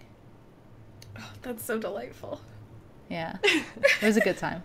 Now it's time for flashbacks. So the first flashback that we get is Jack in surgery, and they're, things are going badly. They're using the defibrillator. It's still not working. Tries CPR, still not working. The girl dies. Christian is yelling at Jack from across the room. I wish that Christian would just stop. Well, so does probably Jack. It. That's good. Yeah. Like, those are all my thoughts is, Christian, please stop. That's it. But you know what? I have a fun fact. This is the first time that we're seeing St. Sebastian's, the hospital that they work at. It ends up being a really important location throughout the whole series. So this is St. Sebastian's. Is this the place where the thing happens that makes everyone on the whole planet cry? Probably. About I know what you're talking about. Yes, right? Yes. It involves a vending machine. Yes, I know. Oh, yes. Oh yeah. my God. Yes. Anyway, you know what? When I first watched this flashback scene, and I think a couple of times, like including this rewatch, because it's been so long since I watched the show last, like I forget that it's Christian. Like I forget the whole context for this. So I'm always like, Jack, like, don't be such a brat. Like, call your own death. Like, you know what I mean? Like, cause he's just like, Christian is like, call it, Jack, and he's like, no, you call it, and I'm like, but why? And obviously it makes sense in context, but I'm always just like, ugh, Jack. Call your own death, you baby. So we learned that Jack took over from Christian, but the hospital called him. A nurse came for Jack to tell him that his father's hands were shaking. And he's like, if I was in a restaurant, why did they call you? And he's like, how many drinks do you have at the restaurant? Dad. And you're like, my God. Ooh, snap. It's wild. But it's also, it is fun because you do see later on, like, clearly Christian Shepherd is a very respected, honorable, or honored, I should say, like, doctor. And Jack is relatively new. And so when Christian is like, they wanted me, not you, he's obviously playing on his seniority and the fact that he is genuinely very good to get to the place where he is now, and Jack is sort of the young, inexperienced, more righteous. Sure, that is the right word, but it's not the word I'm looking for. But you know what I mean, like the more idealistic person who the nurses, the hospital wants Christian, but the nurses go for Jack because they recognize like the grit and honor of that character. So I thought that was a really interesting detail. I wonder what the actual protocol is for them calling you and you being like, sorry, I've had like 3 drinks, I shouldn't do that. Like, is that just what you do? And then they call somebody else? I'm sure that's a fireable when you're offense, inebriated. though. Yeah. Right? Yeah. Like, if you're on the clock, you can't drink. Oh, yeah. I wonder if he was, like, specifically on call then. Yeah, exactly. Yeah, you're right. He's 100% in the wrong here, just in every way. What a shock. What a shock. I also really like that, like, Jack's the really passionate one. Yeah. And, like, that Christian kind of is, like, he's gotten to that point in his career where he just kind of just sees people as, like, objects. And Jack doesn't. So, You're like, so that's right, also plays into, like, what Selena was saying earlier about, like, Jack's detachment and, like, not trying to, like, attach to people is, like, that's what, if he had succeeded at that, he would have become Christian. Yes. Yeah, you're absolutely right. And I think a part of him, and that's, again, funnily enough, like, this episode is all about him sort of confronting that part of his past where he is, a part of him still it's hard for him to let go of the hero worship that he has done of Christian in the past, and I think that Jack sort of, in the idea that he's grown up with of what a good doctor should be, it's Christian Shepherd, it's not himself. And so when that's also why it was so hard for him, and he almost went along with Christian's like scheme, is because he was almost convinced. And I think when he lands on the island at first, he's still almost convinced, like fresh off of his father's death and full of fresh guilt about what happened. Like he kind of, probably part of him wants to try to be like his dad, even though that's not who he is. And he just doesn't have what it takes. He doesn't have what it takes. No, he doesn't. And but that's also, that's the good side of his stubbornness and his inability to let go, is that it also extends to his feelings. Maybe what it takes is just being garbage. Everyone's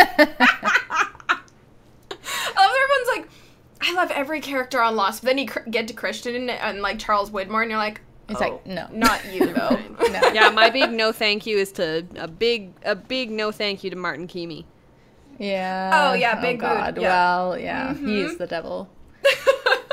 The next one that we have is Jack coming in to sign this report. Basically, it's just saying, oh, we couldn't save her, like that, we tried our best. Something that Lostpedia pointed out to me was that, notice the colors of the jackets that they're wearing.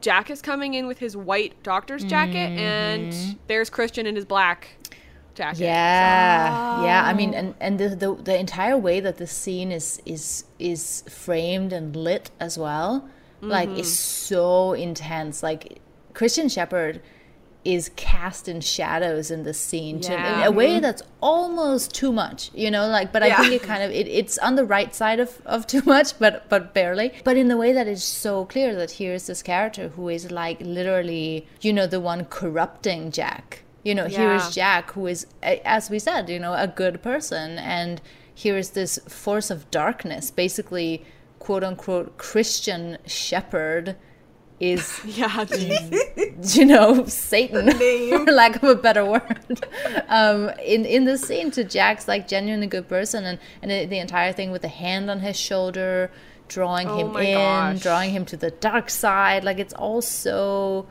The imagery is so on point. There's this point where he's like, Jack, you're on the hook too here. If you talk about that, they'll strip me of my license. And Jack goes, yeah, they will. And honestly, that's kind of what you deserve. And that's when he's like, okay, let's change tactics. Here's a monologue of compliments about you. And I'm like, gross. You were part of a team, Jack. I'm not the only one on the hook for this. You called me off. You were the surgeon of record when she died. Accidents happen in surgeries all the time, Jack. That's the truth, and you know it. But if you contradict this report, if you mention alcohol, well, that's the only fact that's going to matter. They'll strip me of my license. Yes, they will. I know. I have been hard on you. But that is how you make a soft metal into steel. That is why you are the most gifted young surgeon in this city. It kind of makes me wonder, like, if Christian ever truly loved his son. Because a good parent and a good person would not do this to their child. Yeah. He's just using his child as an asset. I think he sees Jack as, like, a legacy. He doesn't see Jack as a person. Yeah. Jack represents... like Christian's like reputation to him. Yeah. I think if he ever needed like a kidney transplant or anything like that, he would want Jack's. Yep. He would use Jack as like his clone. Absolutely. Another thing I wanted to point out was that Christian says the phrase "the greater good," which is the name of another episode in this season, and actually is kind of a theme / thing that keeps popping up in the show as well, just the greater good. Yes, yeah, and this is again a thing where, you know, you might see the influence of Lost on a show like The 100, you know, where we have this overarching conflict between the greater good and the sort of individual day-to-day. Like, this is the Abby Kane conflict all over again. Yep. And many others on The 100, but particularly that one, I felt like a really strong resonance. Because it's either arguing for the people or for the soul of the people. Yeah. Which is... There's this gross thing that Christian says, which is like, I had to sacrifice parts of my relationship with you so that all these people could live. And I'm like, what does that even mean? Yeah, what? like molding him into a tool to use. Yeah, you know, exactly. He's like, it won't happen again. And what you're doing is you're not just ruining my career, you're ruining my whole life. And that's like what it ends up being, too. And Jack decides to sign. And there's this, it's so gross. Because then he goes, thank you, son. And it's like, don't thank me. I already feel gross about it. Like, if that was me, I'd be like, shut up. And I'd just leave. Like, whatever. We don't talk about this. You're not my real dad. The next one we see is they're in the hallway, and fun fact, there's an editing issue where if you watch the background, the janitor walks by twice. Oh. Just a thing. He's talking to the nurse. She's saying that that man is the husband of the lady who died. He's planning on potentially suing us. And then he sees the hand on the shoulder, which is exactly what Christian just did to him. And he's like, no! You know what? I did not pick up on that until this viewing. Like, I'm very ashamed. Like, I never made the connection to the hand and the hand. I was just like, I thought it was the pregnancy that that clinched it for Jack, but obviously it was seeing him use the same tactic, like realizing that he'd been manipulated. But I just feel dumb because I didn't realize that until just now. I didn't realize it until Robin said it, so. Okay, that's good. So they're with this committee. And Christian does his big speech about heroism and blah, blah, blah, and his, like, professional opinion, and you're like, your opinion is garbage. And they're like, okay, Christian, sorry about this formality. Right, this sucks. He's like, did you know that she was pregnant? And he's like, yes, I did. And Jack's like, I super didn't. It was information I was not privy to. And he's like, well, it was early in the pregnancy, so we had to focus on the mother. And he's like, okay, let me revise my statement. Alcohol, the fact that he, like, severed the artery or whatever, that's why she died. And then we have these Jack and Christian close shots. And I'm sitting here thinking, what is the committee doing? Like Watching them? All I want is, like, a wide shot of the rest of the committee going, ooh, yeah, drama. Like, everyone reacting. I want them reacting like a telenovela, though, so it's like, I know. Yes. No. Yes, that's what I wanted, and, like, literally I was waiting for it, and then they just, like, cut away, and I was like, no, but what does that one guy think? I know. Another thing is that we learned that this is the thing that Jack's mother was referring to in White Rabbit. She says, you have to go get him because I can't believe you're doing this not after what you did. And so this is what she was talking about. Yeah. All in all, Jack didn't have a happy childhood. Yeah, poor Jack. But, like, it is tough, though, because I think, you know, again, it's a testament to the writing and to the acting and directing and everything, how much you feel the conflict here, because there is clearly a right and a wrong in this situation. And Jack does the right thing, but at the same time, he's also stabbing his dad in the back. Like, I know it's his dad's own fault, but he is ruining his dad's life. Yeah. And you can argue, of course, and you should, that it is Christian who is ruining his own life and Jack is doing the right thing, but it is also a case of loyalty. You know, where does Jack's loyalty lie, and how far is he willing to go for his family? And clearly he is choosing ironically, he's choosing the greater good over the individual. And I think that it is tough, because you can only imagine, like, if you were in that situation, you know, would you really be able to, in front of a committee of people, you know, would you be able to turn over someone that you loved despite everything else and you know to sort of give them up, you know? He's like, sorry, Dad, I'm sacrificing my relationship with you so that Patience can live. Oh my God. That's exactly what I was like. Said that. Like, Jack does what Christian says he does. Like, Christian's like, yeah, I do things for the greater good. And Jack's like, I'm actually going to do things for the greater good. Yes, yeah. And But that is also, a lot what he's all about in a way. Yeah. Did anyone here watch House? Some of it. Oh, I was going to say, you know what hospital administrator would not let anyone get away with this? Lisa Cuddy. But no one gets that. Someone will. Someone will. Someone's listening and Someone they're will going, get it. yes, Brittany, Someone will get thank it. you, Like, finally. that's right. Yeah. Now it's time for our favorite line awards. So my favorite line this episode goes to Sawyer and Walt for... And why am I getting the evening news from a 6-year-old? I'm 10. Okay. Then it must be true. And my honorable mention also goes to Sawyer, surprise, for... Sorry. Fresh out of sweet forgiveness. And mine goes to Boone for They teach you how to predict the weather in a box company? And mine is from Walt and Hurley on the beach when Hurley is walking away. You owe me $20,000. You'll get it. And I laughed and laughed. For spoiler reasons. So we now have our segments. So the first one we're going into is light and dark. So I pointed out the jackets in that one scene. What else we got? The fact that it's light out, and then as soon as it's very dark in that little like valley where I was just Jack about gets to say beat that up, one. and, like, then it gets, sorry, I'll shut up. Go ahead, think of some. That was the one I thought of. So, thanks a lot. Christian and Shadow. Yes, definitely Yeah. a lot of light and darkness in that scene. A lot of stuff like that. Yeah, sure. Yeah. So for Man of Science, Man of Faith, I'm going to start just naming characters, and you guys tell me what you think, okay? Okay. For this episode. Jack. A little bit of both. Yeah. Heart, honestly. Yeah. Yes. Yeah. Totally. How about Locke? Faith. Yeah. For sure. Well, yeah, faith. I Faith think with a little bit of logic. Because I think... Yeah. Yeah, and taking the time to sit back is also a sign of faith that he has that time. That's a good point. Kate? Science? Science. Yeah. Boone? Faith. Red shirt. Yeah, doesn't matter. How about Walt? Walt's difficult. Science. Knowing about Walt later. Yeah, true. Yeah. Hurley? I'd say faith? Maybe? Yeah. Okay, so he doesn't do a lot, so he Yeah. just makes jokes this episode. How about Sawyer? Science. Yeah. And Saeed? Science. And Michael?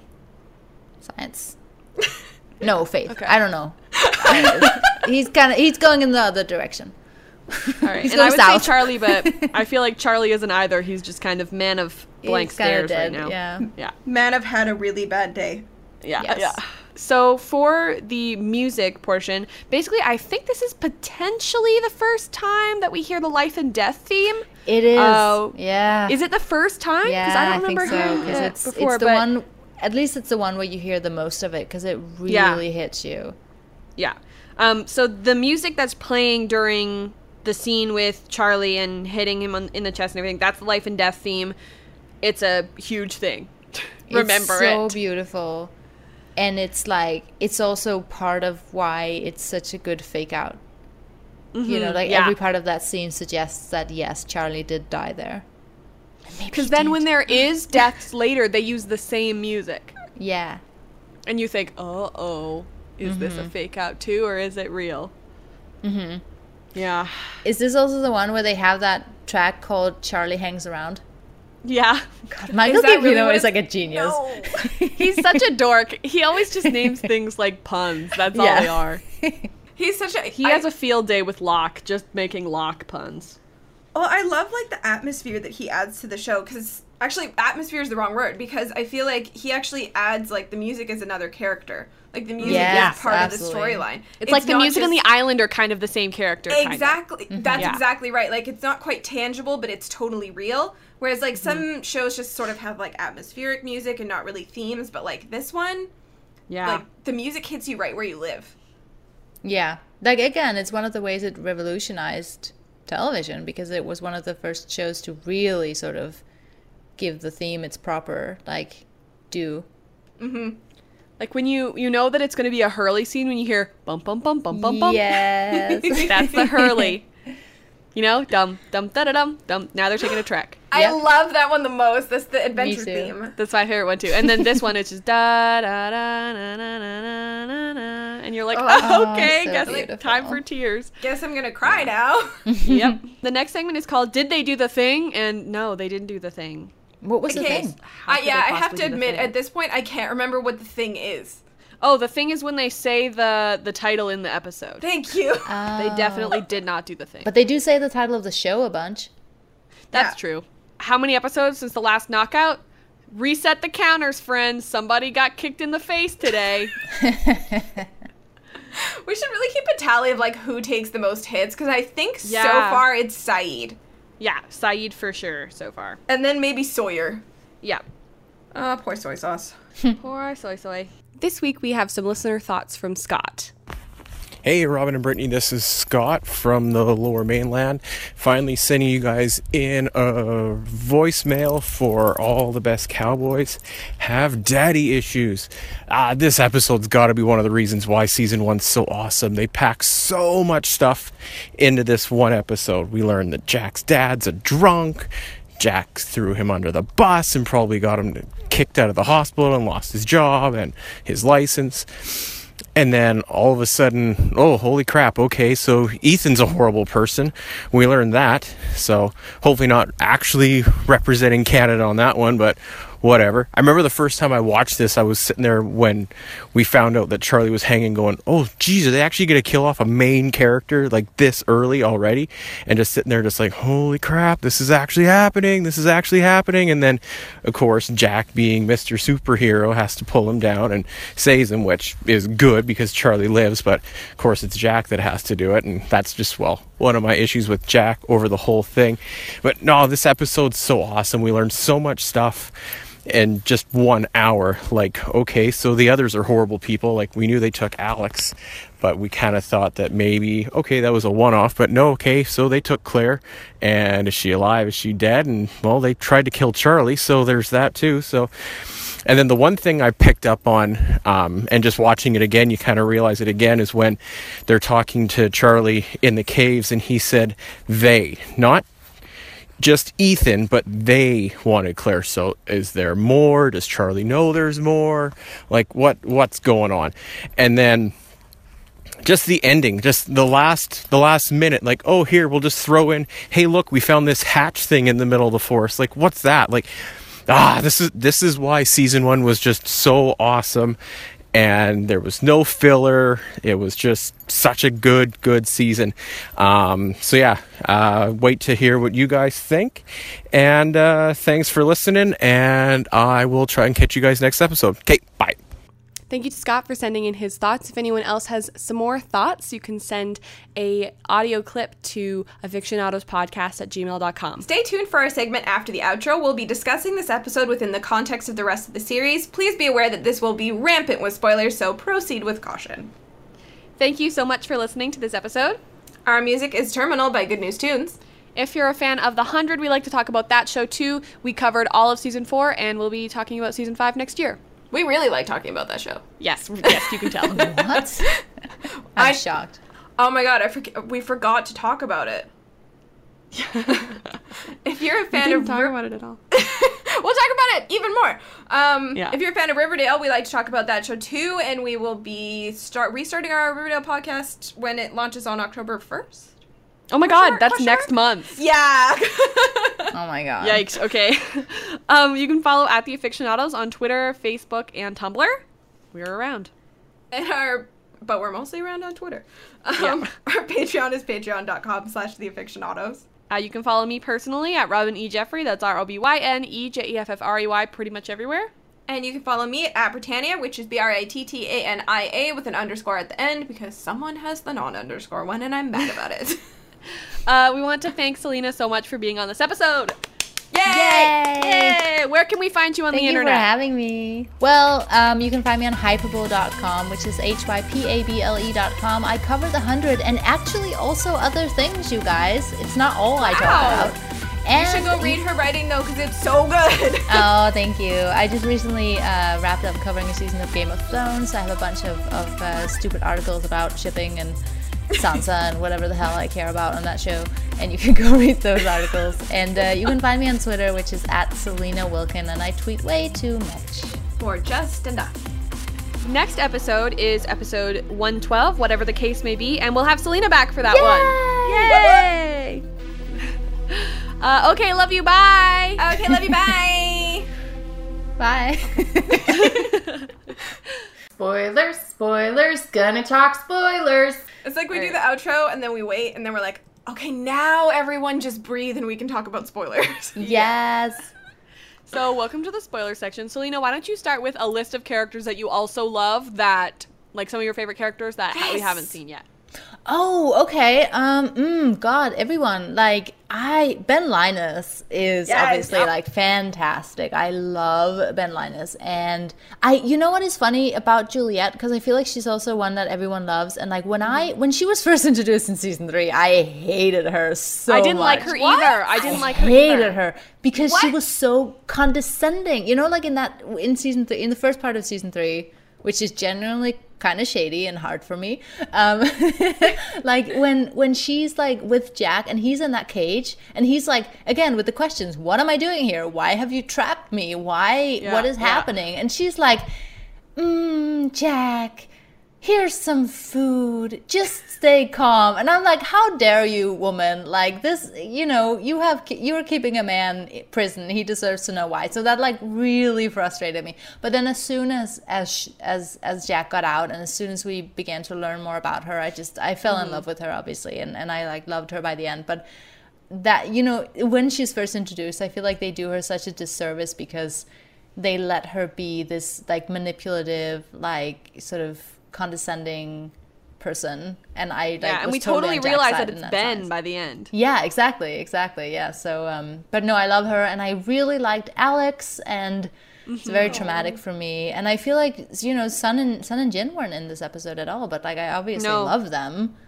They're like my favorites, and yeah, I don't know. I'm forgetting all the characters. Who else? Miles. I love Miles. Des? Oh my God. Well, I was like, she's gonna remember. Well, I feel like she'll get it. Like, in a way, this was his first episode, right? Yeah, I guess it was, yeah. So he doesn't count. But yeah, no, obviously Desmond, oh my God, like, I love him. So now that we're in the spoiler section, we're just gonna go over the numbers that we found in this episode real quick. One thing that I did want to bring up, because I'm just like staring at my notes from the previous episode, is that Claire's offered $12,000 to like get her a baby adopted, and $12,000 is $4,000 plus $8,000. Oh, wow. All right. Wow. Well, either way. That was a reach, my friend. I know. Jack says it's like 4 o'clock, and he says it's 4:25, so 4 is a number. Kate says that she spent 8 hours hunting deer with her dad.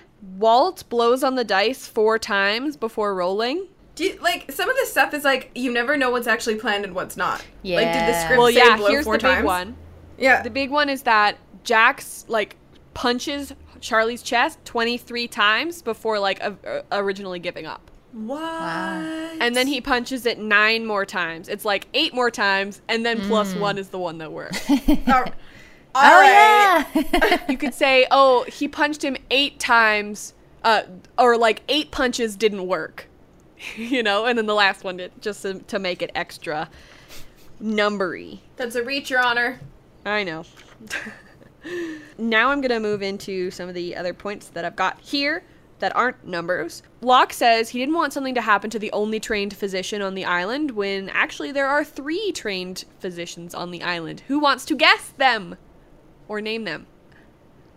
Wait, one's Juliet. Yeah, one's Jack. Ethan? Yeah!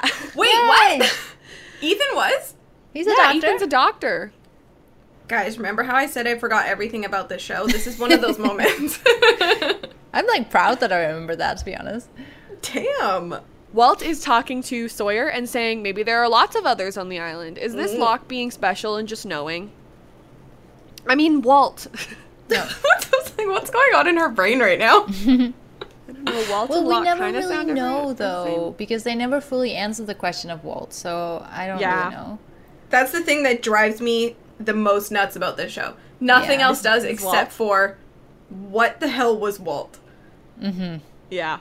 The next one I have is Star Trek. So let me just read you this fabulous thing in Lostpedia about the Star Trek thing. Boone describes the origins and fates of the red shirts who traveled with Captain Kirk and Spock to Locke.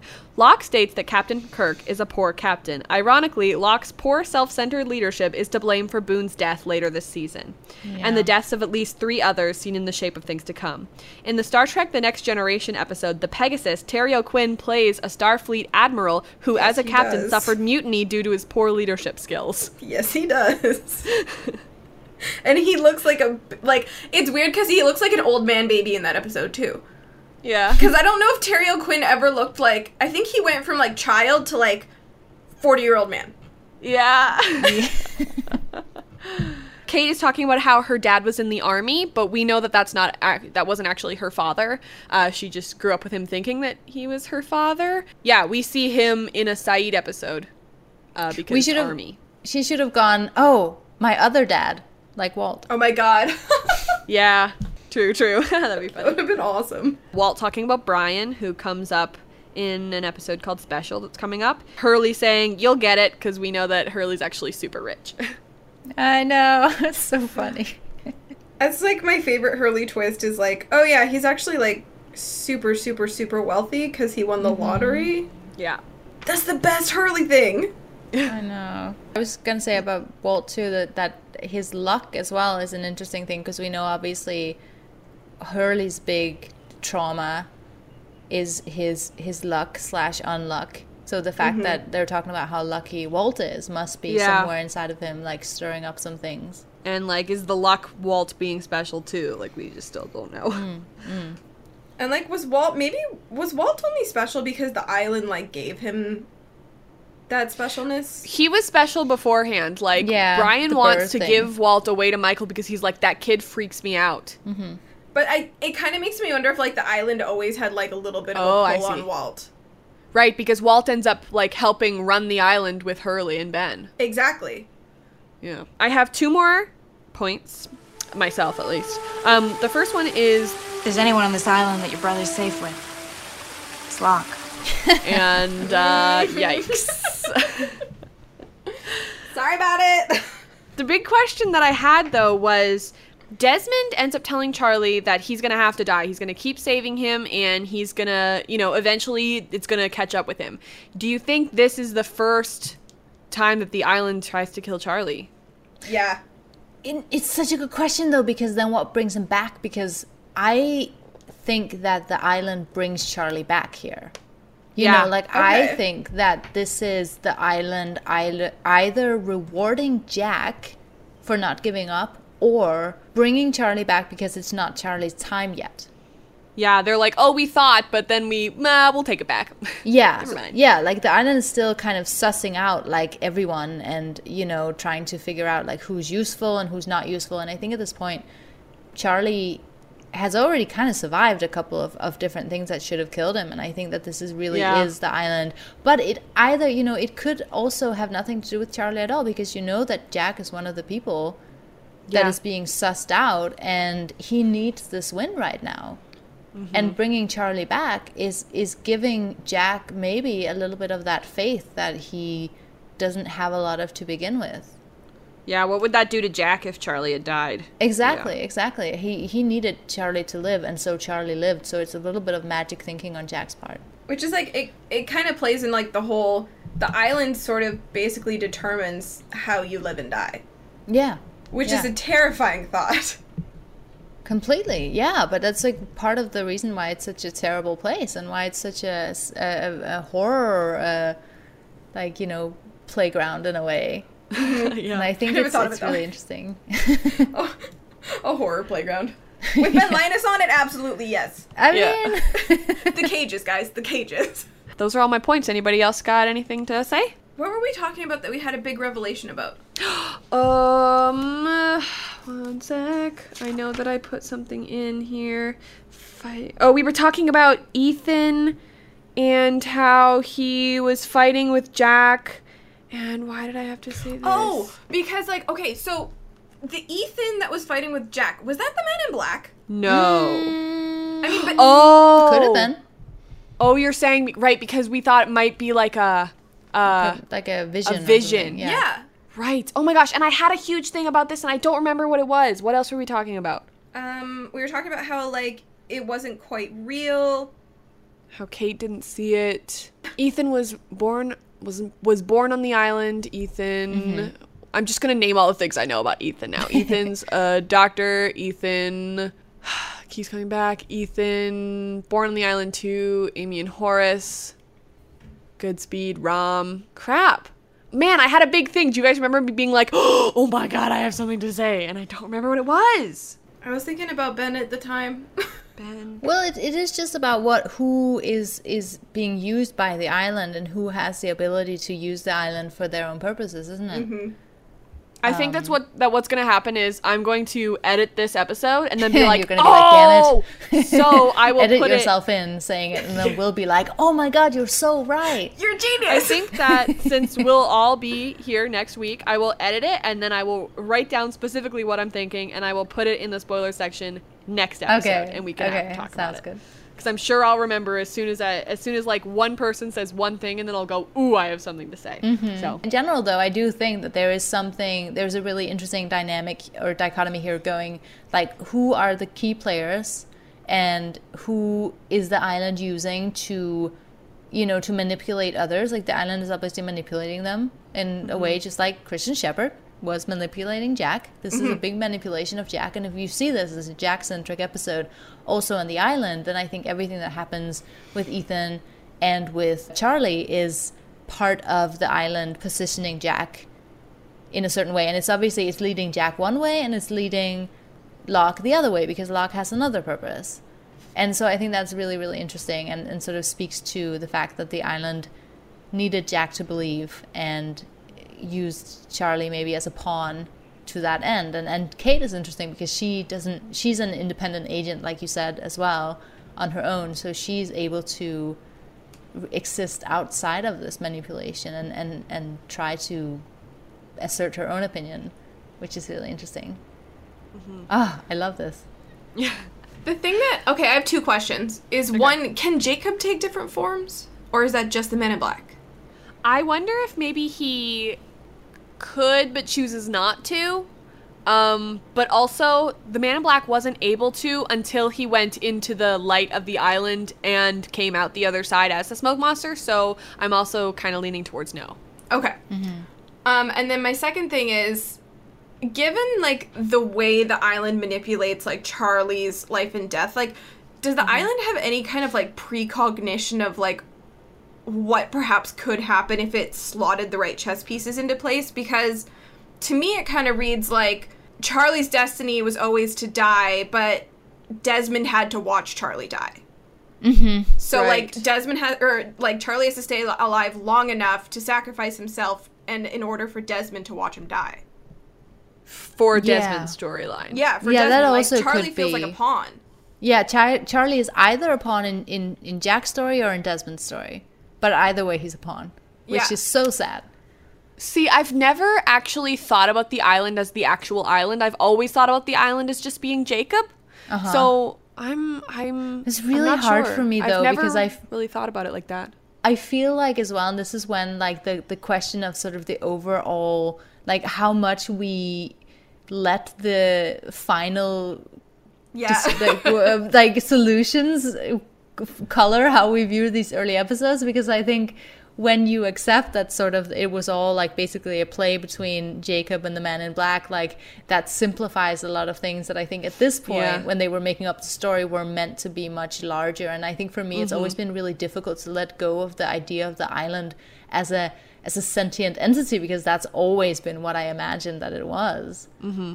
I think to a certain extent, like, that's what I'll always believe. Yeah, exactly. Same. Yeah. And I think I think Javi, if we ever had a chance to ask him, he might say the same thing, that when he was writing it and when they were breaking this in the writer's room, that was what they were sort of thinking at the time. Yeah. Because it does take some of the magic away when you find out that it's just like, I think just, dudes, but yeah, it's a war between two dudes, and you're like, well, that's not nearly as interesting as like an island that has like precognition and has like all of these crazy fates for people, because as much as Jacob is like a godlike figure, I feel like he couldn't do all of this. No, because it's going in and manipulating their specific needs, and like it's giving and it's taking away, and it's sort of like again with Locke, it's giving him these wins, but it's also manipulating him in a certain direction to give him a certain path, and it's using Boone as a piece in his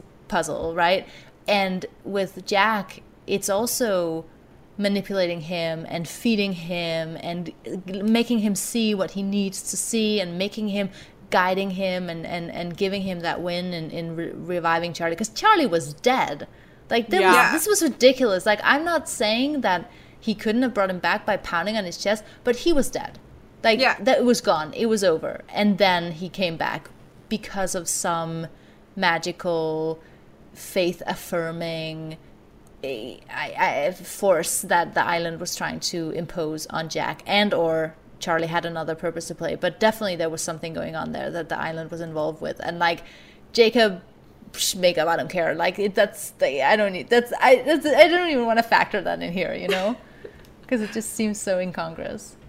Wait, so back in the day when this was airing for the first time and season 6 was airing, did you have like an overall unifying theory of like what the island was or what the answers were? Oh, that's a good question. I'm trying to remember. I think so. I think that there was a part of me that believed that all of the people that were on the island, that there was some kind of like time loop going on, that all of the people's ultimate destinies fed into what had to happen. So it was kind of like a self-fulfilling prophecy, because obviously there were a lot of theories at the time believing that Jack and Kate would be the Adam and Eve skeletons that they found in the cave. Yeah, I really subscribed to that because I thought that, I mean, obviously it fit my shipper goggles, but it also made a lot of sense. It was also brilliant. Yeah, right. It was so brilliant. And so I think that with that in mind, and having that idea that the smoke monster could project images from these people's past, like I did have a sort of general thought that